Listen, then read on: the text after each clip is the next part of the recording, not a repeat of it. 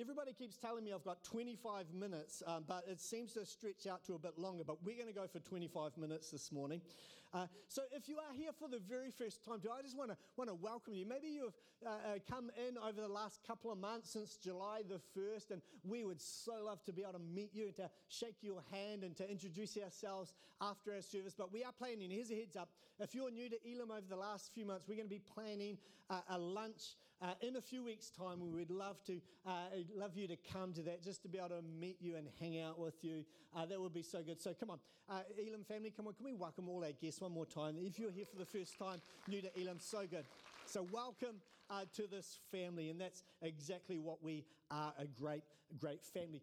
Well, many of you might not know or be aware that, but Denise and, as I said before, myself, we've been on a sabbatical with church. Pukekohe here will be 8 years old or 8 years young in November, so just a couple of months away. And our leadership, every 8 to 10 years, they like our senior pastors or our lead pastors to have a recharge, to have a longer break and do some professional developments, which is what we did on beaches and things like that. It was great, developing professionally. I must say, I'm not going to stand side on because there's about 10 kgs there that needs to go very quickly. That's why I'm wearing black, so it disappears this morning. But we've had an amazing time, thanks to my...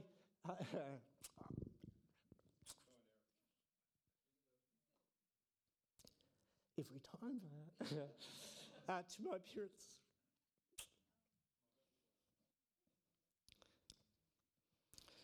Okay, this time.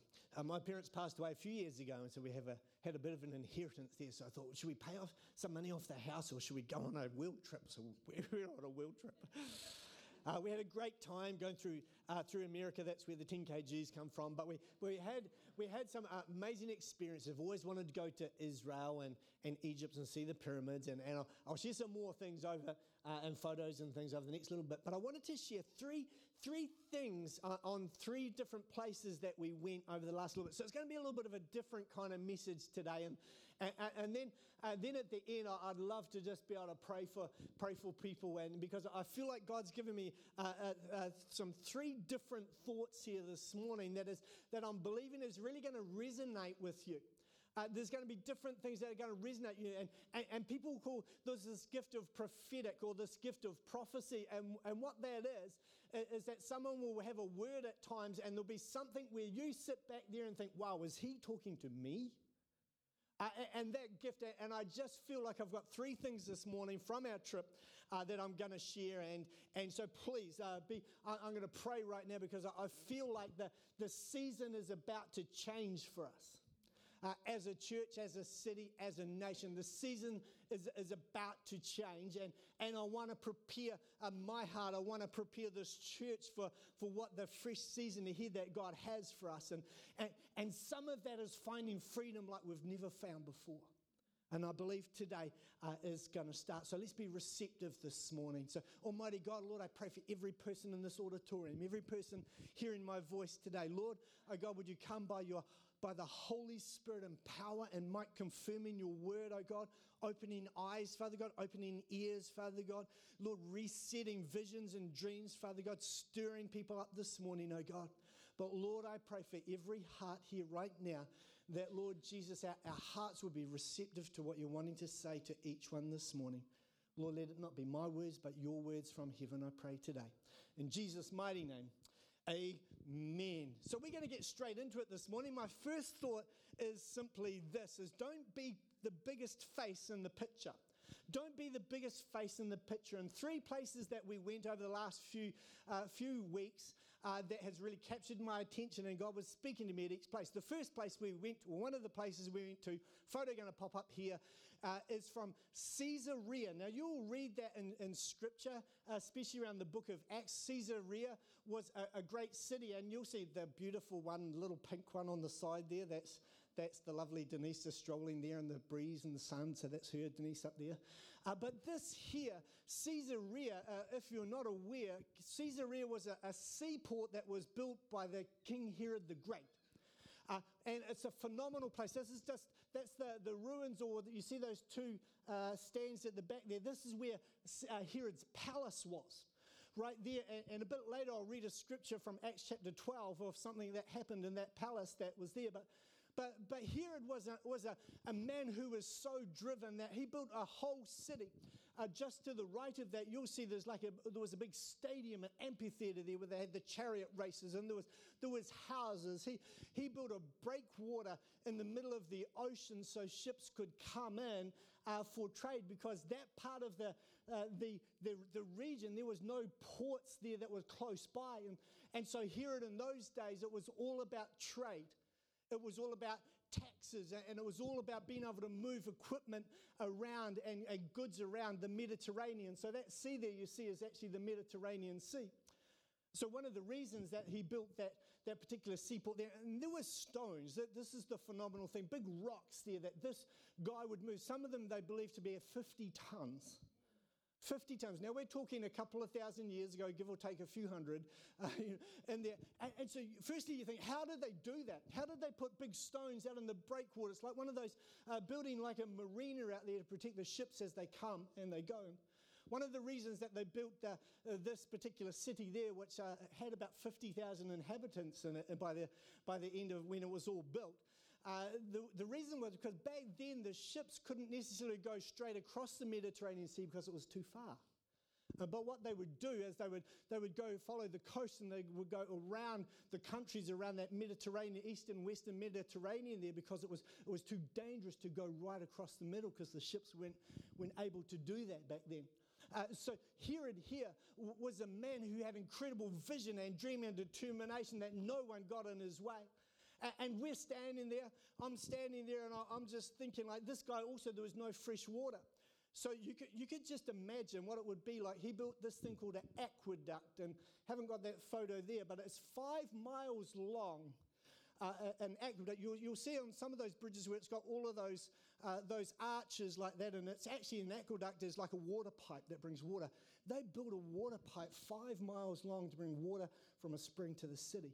This guy Herod was incredibly determined, but here was the thing. He built it all for his name and for his sake, that he could raise taxes and almost like say, wow, look at what I've built. Look at the trade and the finance and the money and the things, the power that we have. Look at what I've built here. And here's the mistake, that as I'm walking around this place, especially not that palace, but the palace there that was just there, looking around and thinking, wow, this guy took a place that he wasn't meant to take. And we read what happened to him here in Acts chapter 12, because his face, he was too big in the picture. Acts chapter 12, verse 21 to 24, it says this, on the appointed day, Herod, wearing his royal robes, he sat on his throne and delivered a public address to the people. Verse 22, they shouted. Now that's all happening in that palace right here. That palace, those ruins, that's where it was happening. That verse 22, they shouted, this is the voice of God and not of man. Immediately, because Herod did not give praise to God, an angel of the Lord struck him down. He didn't go very well from that. He was decomposed and eaten by worms and died. But the word of God continued. Not a great way to end, right? But here's the thing. He'd taken a place that he wasn't meant to take. He was standing and attempting to be someone that he wasn't called to be. And that's not a great ending for him. But standing there looking at that palace, reading that scripture, it reminded me that we too have the potential to build for ourselves cities or careers and build things that show how good we are, that how determined we are, how great we are, and we can put ourselves so big in the picture that we take the place of God. And I bet you're sitting there wondering, like, how do we do that, Daryl? Well, here's a couple of things that come to my mind. So we can demote God to a place where he wasn't meant to be. He's meant to be our priority, meant to be our number one. I felt like God was saying to me that we can demote God by not taking that place of our success and saying we deserve it. What's that great song? I did it my way. For all the oldies. We did it my way. And success is a place where we can place ourselves up there and like God is serving us, and He's not meant to be in that place. I felt like rest is another place where we can take God's place of our life. By not resting, by not having a Sabbath, if we feel like, if we're indispensable, if we've got to earn, if we've got to make money and we can't have a day off, I just feel like that's something for some people here today, because God said, here's Jehovah and here's a provider. He created a Sabbath for you and I to be able to rest from our work. And not resting, I'm just saying, sometimes not resting comes from a place of I have to because I'm all of that in a bag of chips. And God won't look after me. He will look after you. The other thing I believe that is finance, that trusting, and we can do it ourselves. We trust in our money more than we trust in God. Recognition. People know we can demote God by not recognizing Him as the author and the perfecter of our faith and in our life. See, Herod was like, look at this great city that I've built. He was the only face in the picture. What is Proverbs 3 verse 5 to 6? It says this, it says, trust in the Lord with all your heart and lean not on your own understanding. This here, verse 6, in all your ways acknowledge Him and He will make your path straight. In your career, in your rest, in your success, in your recognition, acknowledge Jesus Christ as the Lord of your life and He will make your path straight. See, here's the thing. I don't think Herod really understood that God will not share His glory with anything else. No person, no property, no possession. Second thing is this, different city here. Now we're going to go to Jerusalem right now, and from Caesarea back down probably about an hour's drive to Jerusalem, and we find this, that it's time to start dancing. It's time to start dancing. The first thought is this. You flick up that first picture. This picture that you're going to see, firstly, the lovely Denise, isn't she beautiful, amazing, just stunning. But that what she's climbing into right there, I'm going to get told off for that photo, by the way, just saying as well. So I might not be here next week. I might be in hospital. But that first, this is one of the sites that they believe is Jesus' tomb. Where she's going into, that one there. On the outskirts of Jerusalem, and it's a place where they believe there's two sites where Jesus may have been, so they're pretty clear about that. Maybe this one or maybe this other one, but I'm kind of thinking this one is quite good because I'll show you in a second. But this is where they believe that Jesus was buried. Remember, Joseph of Arimathea had a tomb that he gave and took Jesus' body, put him in there, and just the next photo here as well. Now, what you'll see is a modern city. Now, that tomb is just to the left down the bottom here, but what you might make out it's started to deteriorate after a couple of thousand years, but that's the place of the skull, they believe. See the two eyes? And the nose is kind of eroded off and things like that. So Golgotha, the place of the skull. So this place here, what reminded me of this? What a fascinating place to go to. But it reminded me of this, and I believe this is a word for some people here today, that it's time to move from your mourning and it's time to be clothed with gladness. You know, this tomb was a place of defeat, of end, where Jesus was, he was crucified for you and for I, but they didn't realize that he was going to be raised to life on the third day. So this represented mourning and grief. And you know what, I've kind of found as we've traveled around that there's a lot of people in mourning and in grief from years gone by, many decades gone by, and I felt even from us here, there's a bunch of people here, I must say, that have come in the last few months, and we love having new people. And they, speaking to the family that were here at Cape Hill Road, they don't know the story of the flood for us. It's time to put the flood behind us. It's time for us to move on. It's time to stop mourning for those things, because see what God is doing. Just look around and see the faces, people getting saved here. God is doing something. It's time to Psalm 30 verse 11. It tells us this: for you have turned for me my mourning into dancing. You have put off the sackcloth and restored or clothed me with gladness. Now, sackcloth was something in the context of the day where people would put on sackcloth, probably not that comfortable, but it was something to show their grief. You wore sackcloth because there was a humiliation, there was a shame there. It was almost like an uncleanness thing there as well. And here's the thing, that scripture that I just read, it says this: for you have turned my mourning into dancing. Sometimes, here's the thing, we just can't take it off ourselves. Sometimes we can't take it ourselves. The truth is, we need others to help us find freedom. And I want to encourage you, if you're not part of a small group, sign up for a small group today. There'll be a team member in a pink t-shirt or a salmon t-shirt out there signing people up. You can fill out a connect card because small groups, we need each other to do life together. That's what we believe, and it's when we take off a mask and people pray for us and they share with us and they go on that journey with us. Because here's the thing, someone else, you might think that your life, you're struggling right now, that your life is pretty bad. I guarantee that someone else has been through that journey and they're in a small group waiting for you to come. It's time to find freedom. It's time to move from mourning to dancing, to put on gladness, to take off the sackcloth. And today God wants to turn your grief into gladness, your humiliation into joy. Because here's the thing, I'm not big into declarations and things like that, but I just need to say this, that mourning is over. Mourning is finished. It's time to put on some new clothes, go to Glassons or Hallensteins and put on some gladness. If I could sell you a t-shirt saying gladness today, I would have. But come on, it's like that. But when you can't take it off yourself, that's why God sent His one and only Son, that we may be healed, we may be restored, that we may be free, that we may be spend eternity with Him one day, because He takes the clothes off for us.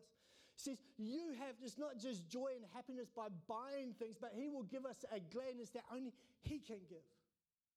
That the kingdom of God can only give. He wants to take the grief off you and to reclothe you. Ecclesiastes tell us that there is a season to mourn. There's a season, but seasons come to an end. Third thing is this last photo I'm going to show you this morning. Band, you guys should come in a few minutes probably, but the third thing is this, is just add water. Just add water. First photo I'm going to show you here is beautiful Denise once again. She's just so lovely. But in the middle of California I'm really in trouble now because I showed that photo too.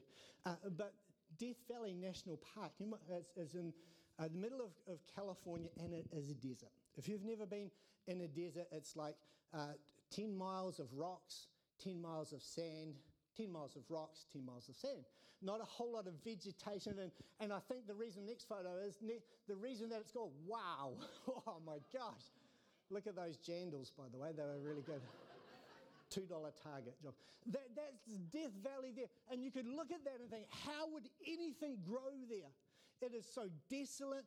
Maybe some of our South African families, or from those parts of the world where you've seen deserts and you know what deserts are like. This is an incredible desert with miles and miles and miles of nothing. The reason why they call it Death Valley is because probably everything there dies. That particular day was 47 degrees. So that was pretty warm. I could have put an egg there and it would have cooked in a few seconds. But here's the thing with Death Valley. In 2016, it looks like there's no life there, and it looks like it's so desolate that how can anything ever survive there? But in 2016, rain came to the desert.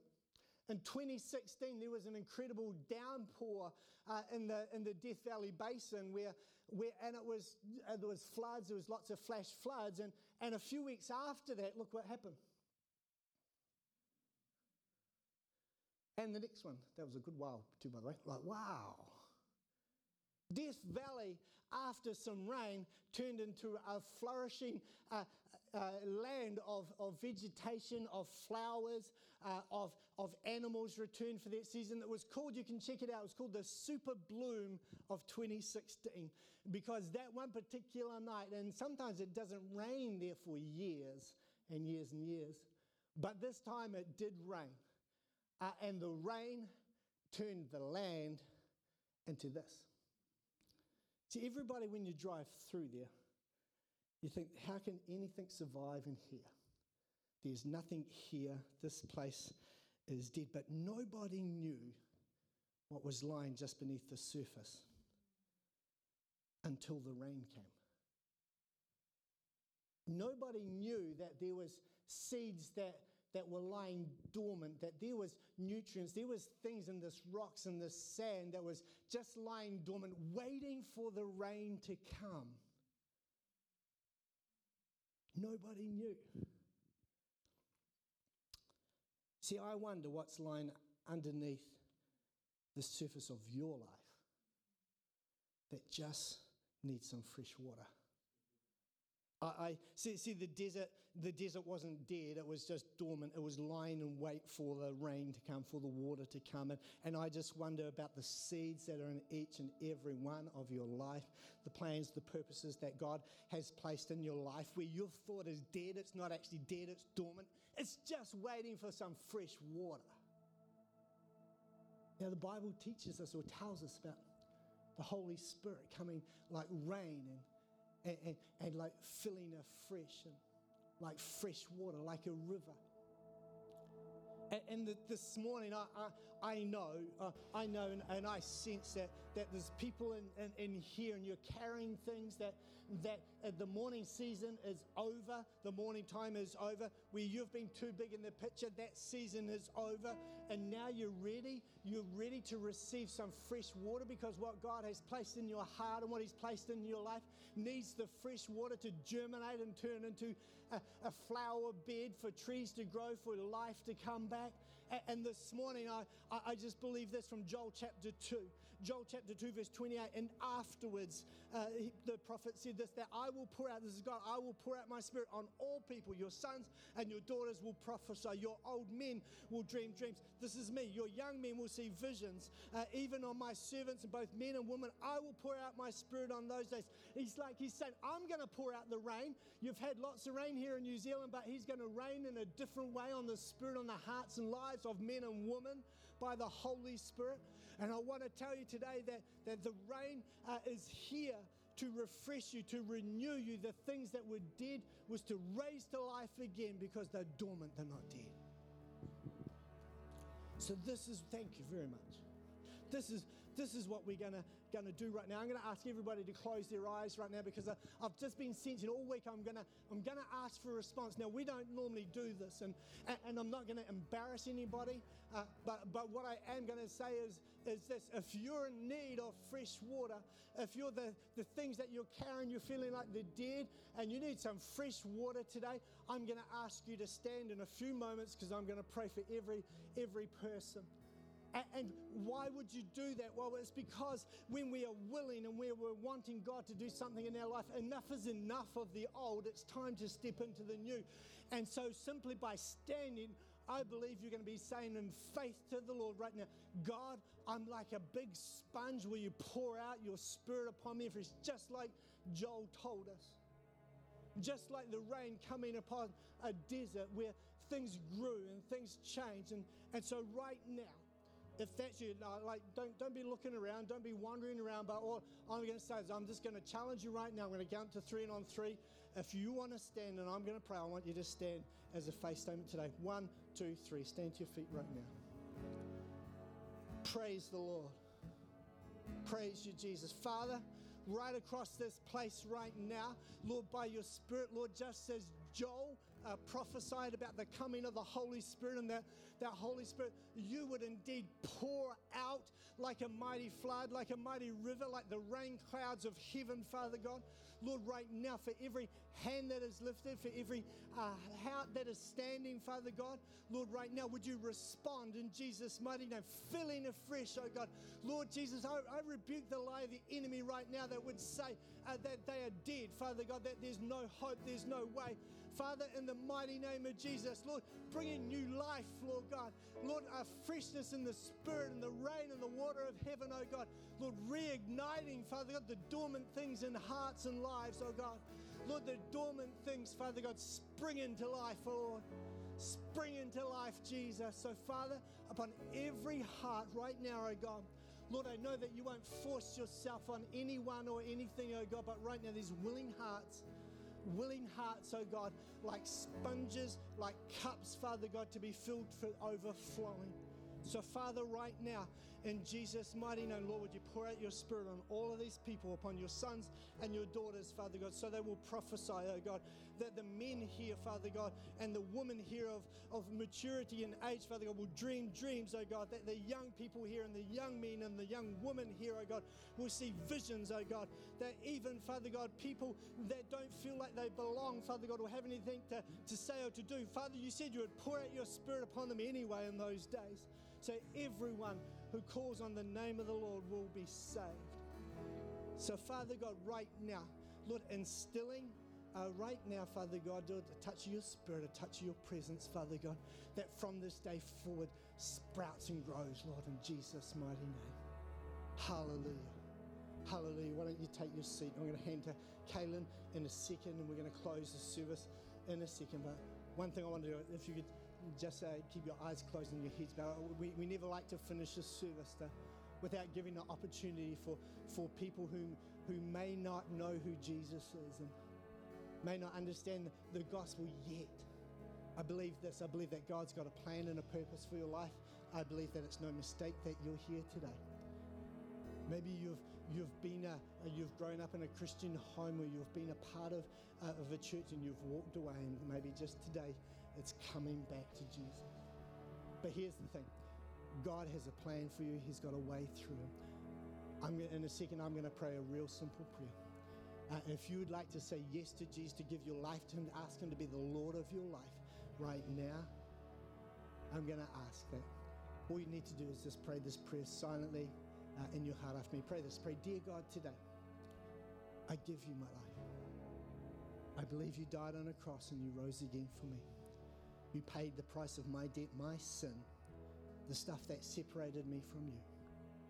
And Lord, today I thank you for your mercy that stretches and reaches me. So Jesus, today I give you my life. I surrender my will and my plans into your hands. In Jesus' mighty name. So every eye's closed. One more thing. Not going to call you out, not going to embarrass you, but I'd love to see who I can pray the one last prayer for this morning. If you just said yes to Jesus, you gave your life to him and you really meant it, on the count of three, what I want you to do is slip your hand up, I'll acknowledge it, you put your hand down, and then I'm going to pray for you. If that's you, you really meant it, on three, lift your hand. 1, 2, 3, lift your hand now if you said yes to Jesus. See that hand, see the hand to my left, see the hand in the middle. Praise the Lord. Hallelujah. Anyone else today, you're saying that maybe in your heart right now is that I'm not worthy of this, I've done too much. It's a lie, don't believe it. Jesus died for you and he loves you. Anyone else this morning? Hallelujah. Praise you, Jesus. Father, Lord, I thank you for changed hearts and changed lives, Father. Lord, I thank you that today that people in this place, Father God, have said yes to you, giving their lives to you, Father God, surrendering, Lord, their will to your hands, oh God. Father, I thank you that you are a good, good Father, that you love them, you've got great plans for them. So, Lord, would you bless them, would you protect them in Jesus' precious and mighty name? Amen.